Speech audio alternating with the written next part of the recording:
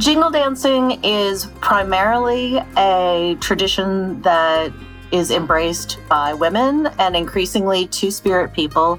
So in my concern about representation, it made sense to focus on a practice that was really centered within that range of the gender spectrum. Representation matters. In the year 2000, Cynthia Leidig Smith published her first book, Jingle Dancer, a picture book about Jenna, a contemporary Native girl who wants to dance like Grandma Wolf at powwow. But there's a problem. Jenna doesn't have the jingle she needs to make her dress sing. When Cynthia, a member of the Muskogee Creek Nation, set out to write books for children, she did a survey of the existing children's literature that represented Native American people. And what I found was that representation overwhelmingly skewed to men and boys. Not necessarily what we would think of today as quality representation, but any number of young white boys who found themselves lost in the woods and were thereby rescued or threatened by Native men. So much is harmful about narratives like these that center white people. Cynthia was struck, though, by the lack of Native women and girls depicted. She decided to make a contribution. In Jingle Dancer, Jenna needs 4 rows of tin jingles to make her dress sing, and she sets about getting them by asking the women in her community and family. She visits Great Aunt Sis, who tells her a Muskogee Creek folktale. She visits Mrs. Scott, who's making fry bread. She visits Cousin Elizabeth, a lawyer with a big case that weekend. Each offers up a row of jingles to Jenna and asks her to dance for them at powwow. She gets her last row at home from Grandma Wolf. I actually remember reading Jingle Dancer with my kids. Ellen Oh is an author of books for young people, notably the Prophecy series. She's also the founder of the nonprofit We Need Diverse Books and a Korean American. It was one of my favorites, so it's such a beautiful book. And also because it was the first time I heard about fry bread, and I went on a mission to eat it after reading it in that book. And I finally got to eat it at a Smithsonian event when they were opening up the American Indian Museum. So I was like, yes, finally I got to eat fry bread and it's delicious. I love the focus on a contemporary Native girl. Rosemary Brosnan is the editor at HarperCollins who acquired Jingle Dancer, along with a number of Cynthia's other titles. I think that there's this terrible idea among non-Native people that Native people no longer exist. And so many books about Native people were set in the 19th century. I mean, there just still are not enough books about contemporary Native kids. And I think that Native kids really need to see themselves in books. And I think non-Native kids need to see them as well. I remember being on a panel with Tim Tingle, who also is another Native writer that I admire greatly. And he said that he would do school visits and kids would say, "But you're extinct." And that just broke my heart. Or kids would say to him, "But why aren't you wearing your real clothing?" Right? Because this expectation of a stereotype that they've all grown up knowing. Cynthia's familiar with these kinds of erasures. Cousin Elizabeth is in very much a mainstream profession. She's a practicing attorney, which is extremely important to Native people as we are in ongoing conversations through the courts about our treaty rights, about protecting the environment, about other matters that are of integral importance to Native people. One editor in particular pinpointed Cousin Elizabeth, and she said, "It's so wonderfully aspirational that you would have this Native woman attorney on the page in a children's book. But even as much as we might want something like that to be true, we're just not there yet. And so it seems premature and, essentially disingenuous to include a Native woman lawyer because Native women lawyers didn't exist." I don't know that it actually occurred to her that the person she was talking to was someone who held both a law degree from the University of Michigan and a tribal ID. Since representation is so important, I was curious what books by Black, Indigenous, or other authors of color impacted Cynthia as a child. When I was a very young girl, I tended to avoid depictions of Native people in children's literature, which is interesting because I was an avid reader. I loved to read. My mama took me on Saturday mornings to the public library when I was little. Cynthia's permission books, the books that gave her permission to write the kinds of stories she wanted to write, are books she encountered as an adult. She cites Dancing with the Indians by Angela Shelf Medeiros and Eagle Song by Joseph Bruchac as two of the books that inspired her. Really, in the case of both of those, just the idea that a narrative for children could be contemporary at all, could reflect modern day and modern Indigenous people, was a signal to me that maybe we were seeing a little bit more light and opportunity in terms of room for voices that would resonate to Native kids today.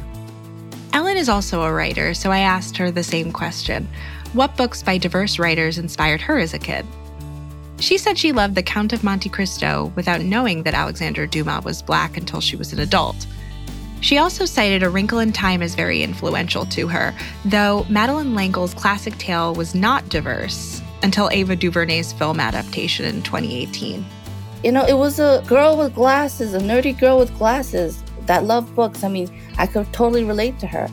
So I loved that book. I think that it really kind of, in the back of my head, was possibly why I really wanted to write children's books, because that was like that one classic children's book that I loved.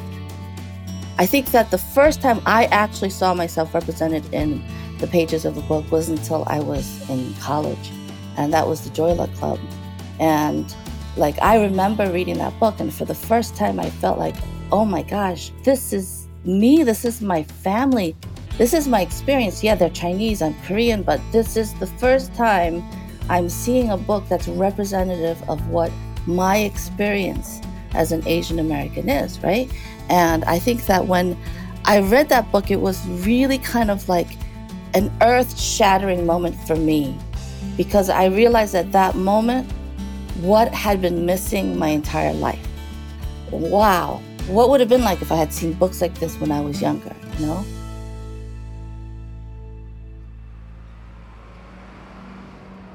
After the success of Jingle Dancer, Cynthia wanted to write a story focused on boys and men. The result was the tender-linked story collection Indian Shoes, about Ray Half Moon, a Seminole boy who lives with his grandfather in Chicago. In the title story, Ray doesn't have the money he needs to outbid a white librarian for a pair of traditional Native moccasins that he wants to give to his grandfather. The librarian needs the real Indian shoes for a display she's putting together for the library. He convinces her to trade with him and gives her his high-top sneakers for the display instead, worn, he promises, by a real Indian. In Indian Shoes, Ray and his grandfather go to ball games and weddings, and Ray wins an art contest. Putting her characters in contemporary urban settings was really important to Cynthia. Upwards of 80% of Native families live away from their tribal homelands in cities for a variety of reasons, including college job opportunities, on a more somber note, relocation, and other negative assimilation practices, that they would need to be able to see themselves as heroes of their own stories, too. Indian Shoes is filled with warm familial humor, which is a quality Cynthia was very intentional about. Humor is a huge part of dialogue and interpersonal relationships in the Native community. Everyone can agree, or at least the vast majority of us can agree on those things that are very, very sad. But a sense of humor is idiosyncratic. And if you can laugh together, you really understand one another. And Cynthia's decision to make the stories episodic and linked, rather than a linear novel, reflects a cultural significance as well. In Indian country, there is not necessarily as much of a strong emphasis on linear narratives. There is more of an idea that we are all living in the past, present, and future all of the time.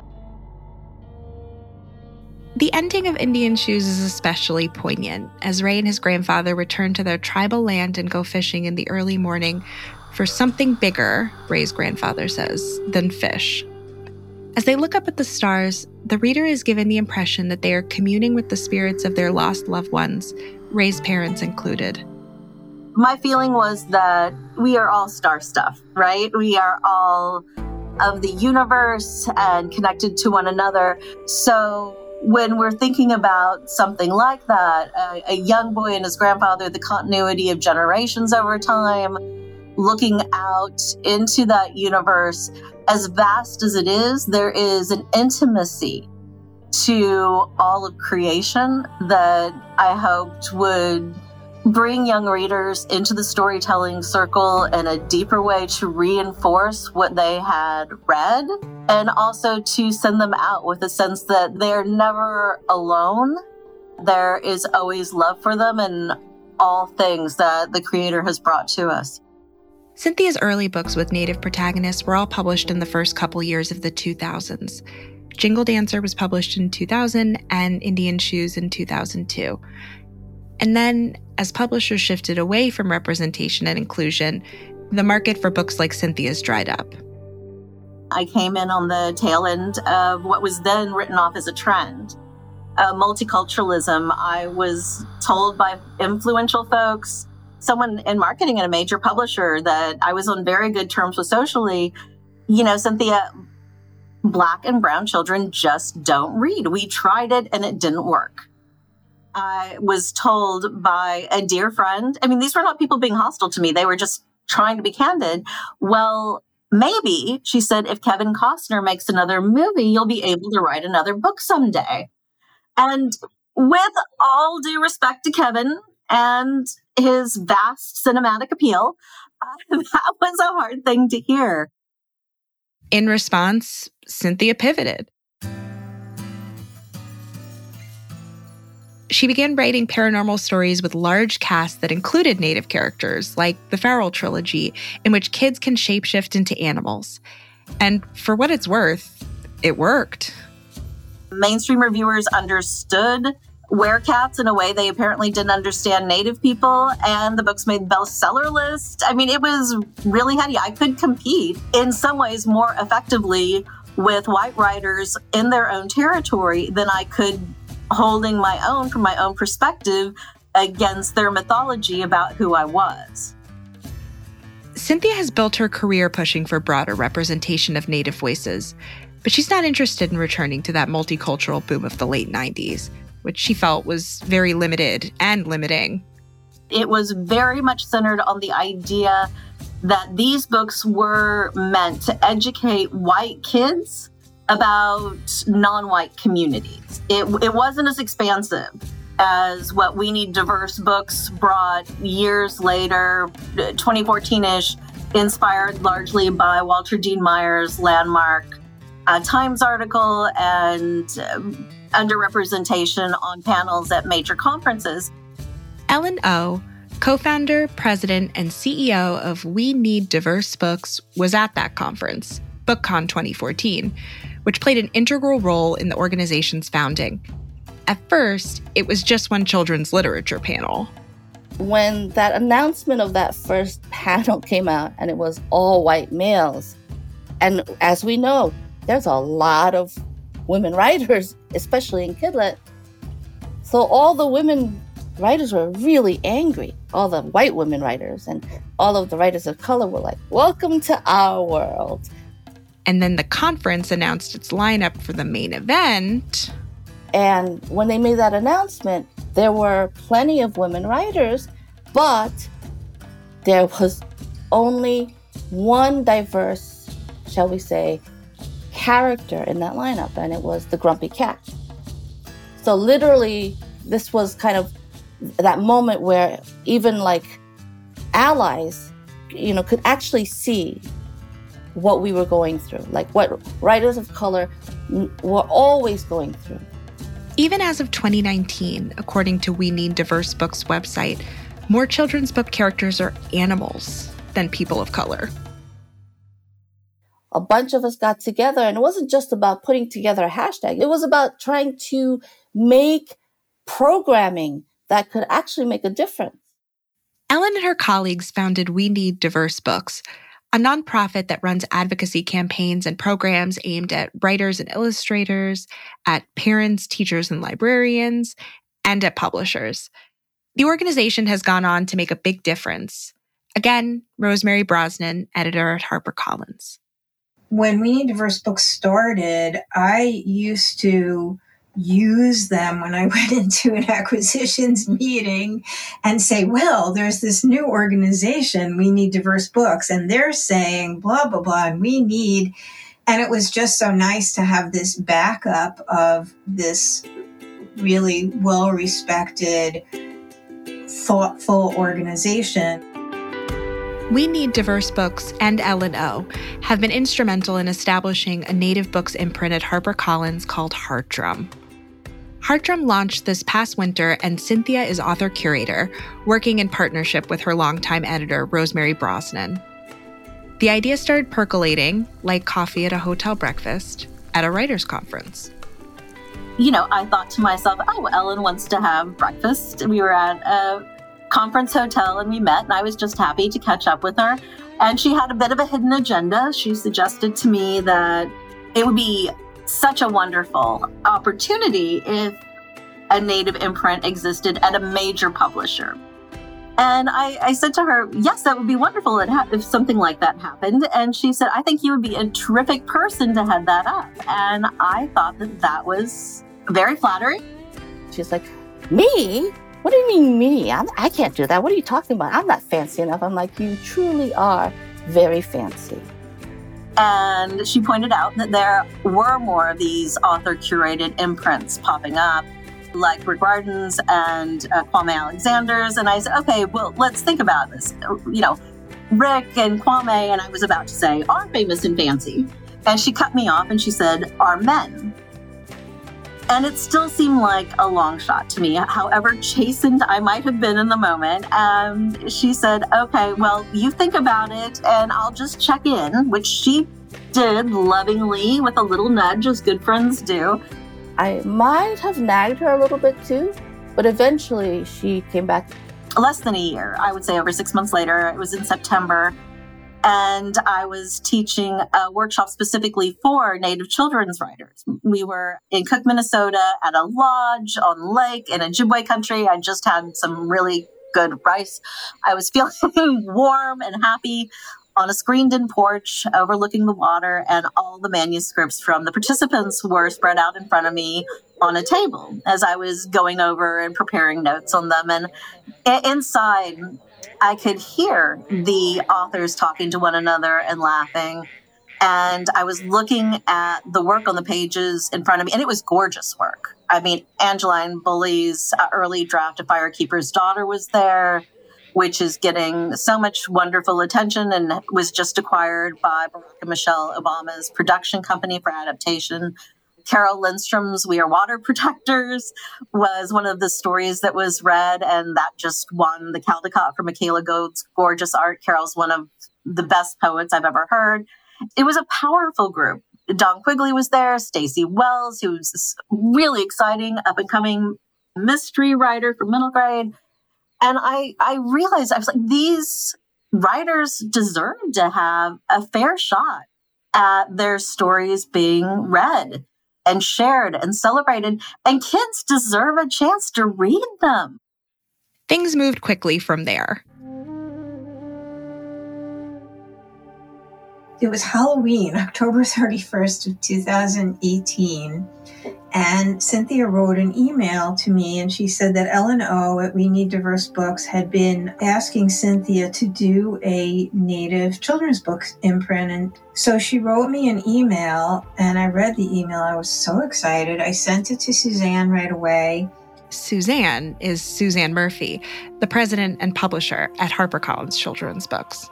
I went into Suzanne's office and she said, do you want to do this? I said, yes. She said, okay. By the next day, November 1st, I called Cynthia and said, yes. Rosemary has spent her career championing diverse authors and bringing diverse books into the world. She's a white woman whose Jewish heritage reinforced an awareness and commitment to interrupt systems of injustice. I asked Cynthia what makes Rosemary someone Native writers can trust. She comes in from a place of humility. She takes time to reflect. She does a lot of independent research on her own. And she is extraordinarily mindful that we face additional challenges, that we may have come in with some pre-existing trauma.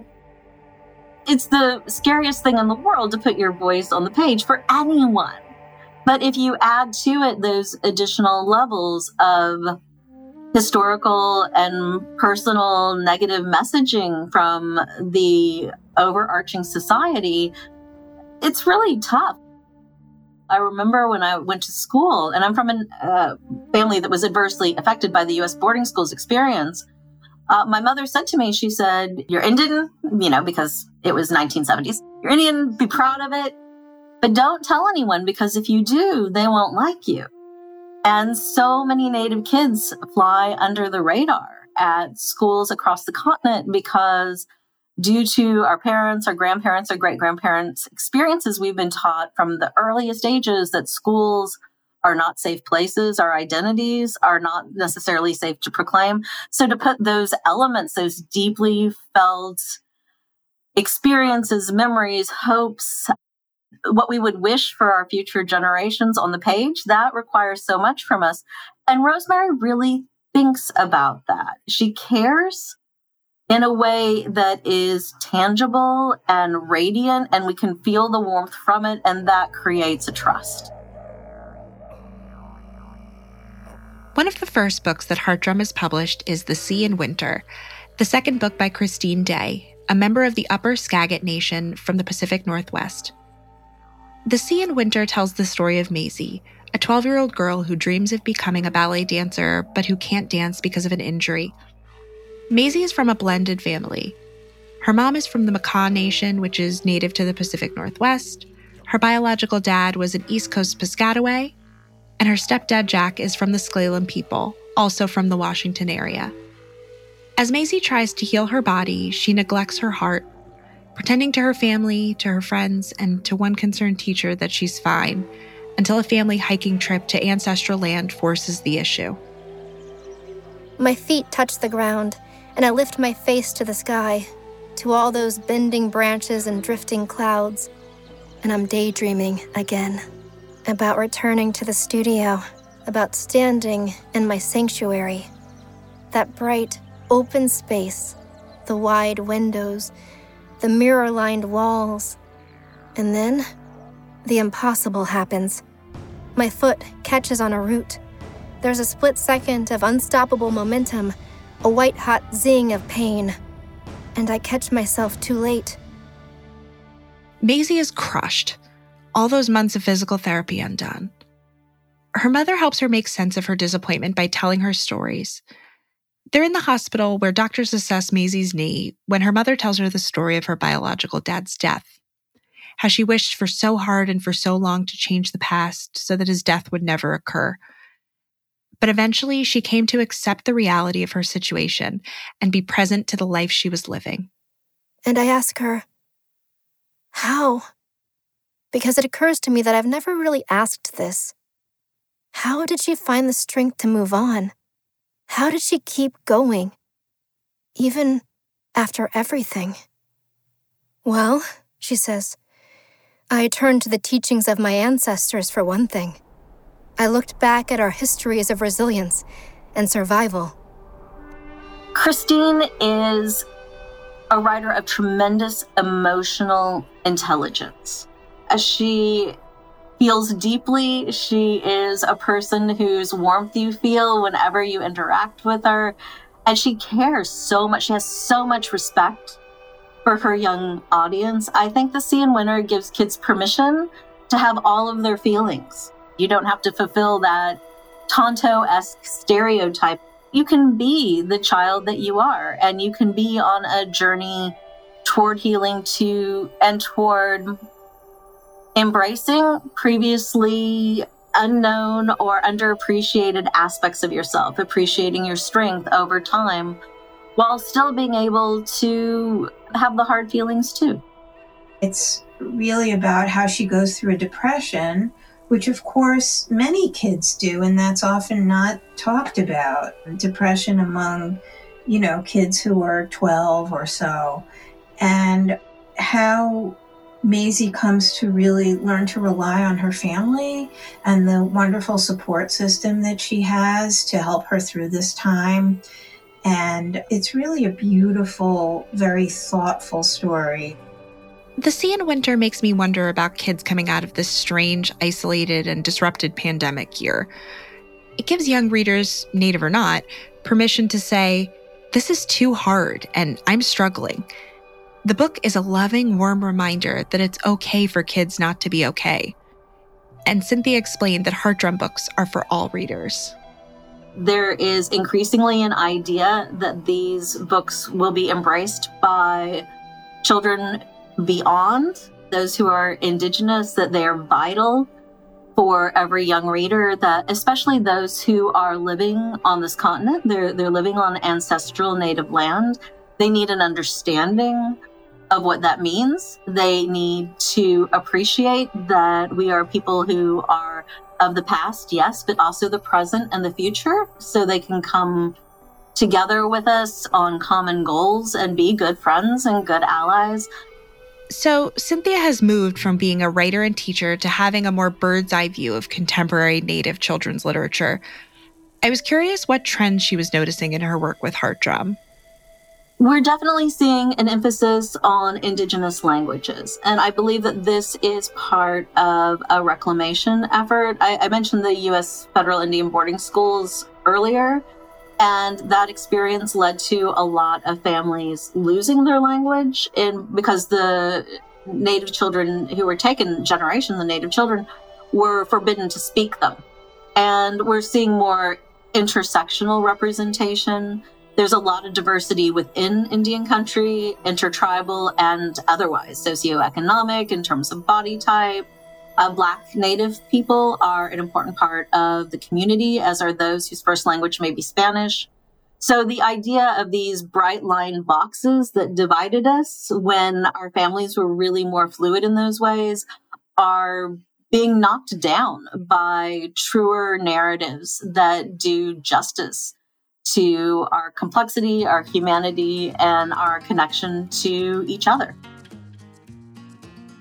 I asked Ellen what she was most excited about coming out of the Heart Drum imprint.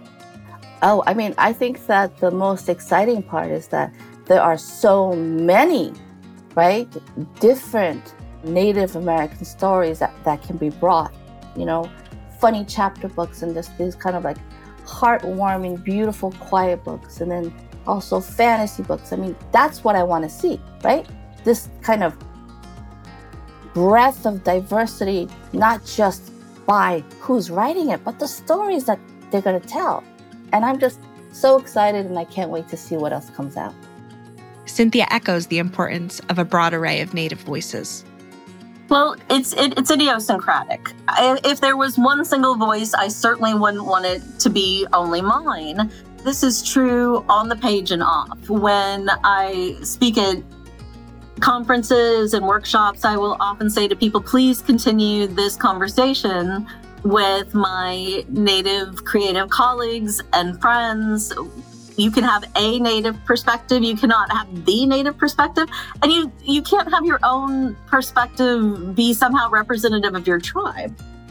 In some ways, that warning applies to publishing houses, who Cynthia has said in other interviews would publish one marquee Native writer and ignore the plethora of other voices, thinking that they had checked the box for Native representation. But this model of old-school multiculturalism crowds out too many important voices and makes tokens of the writers who do get elevated. Well, I think that what seeing all these books for me does is it also empowers me to tell my stories, right? It reminds me that we are all part of this big table that we're kind of pulling a seat up to and sharing our stories together.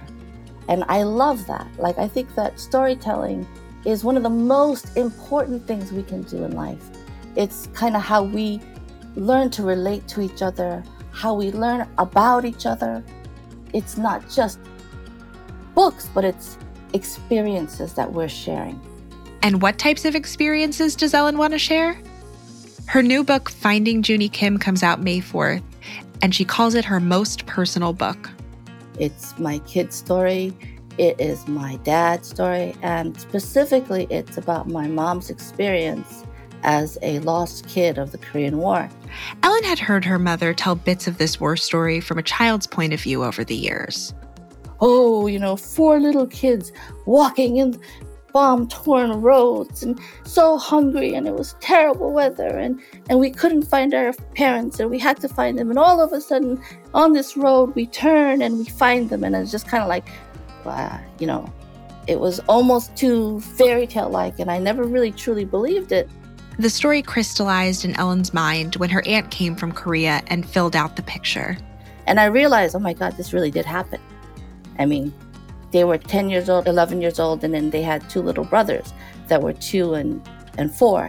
And they were out on the roads walking, trying to find their parents for weeks.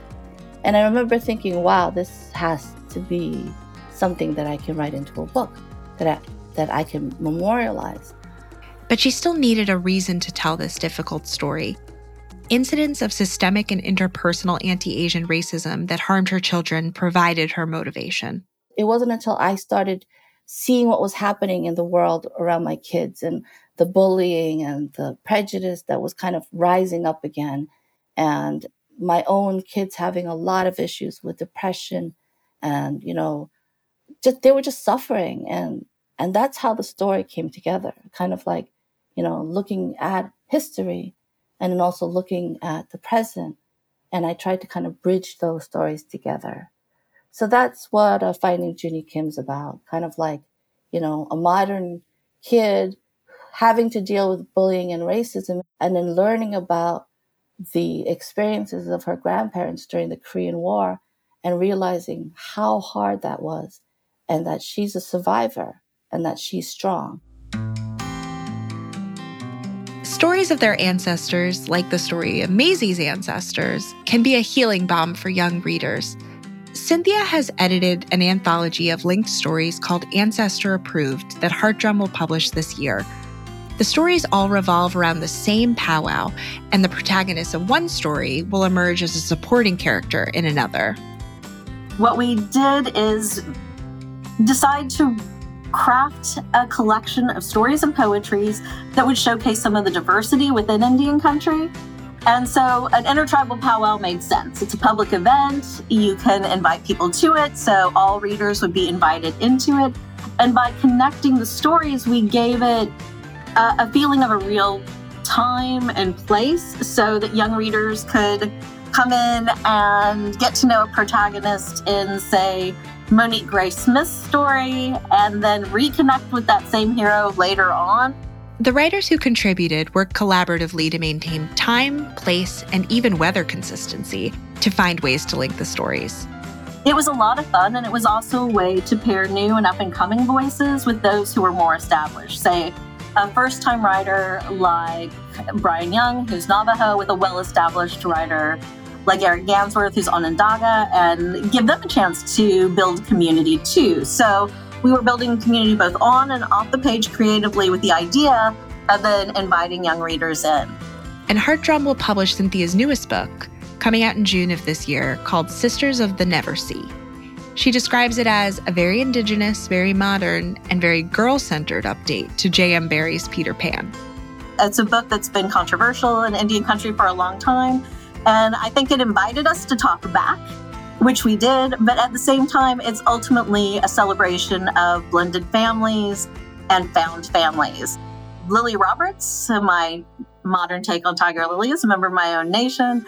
She and Wendy Darling are stepsisters who must rescue little brother Michael from Peter and the island and return back home. So it's a lot of fun. And, we were talking 3-dimensional Indigenous characters. We took a much different approach with regard to disability and villainy. And not every girl is in love with Peter on the island. I'm sure he is still very sad about that. But perhaps it's time for all Peter Pans to rethink their appeal. Again, representation matters.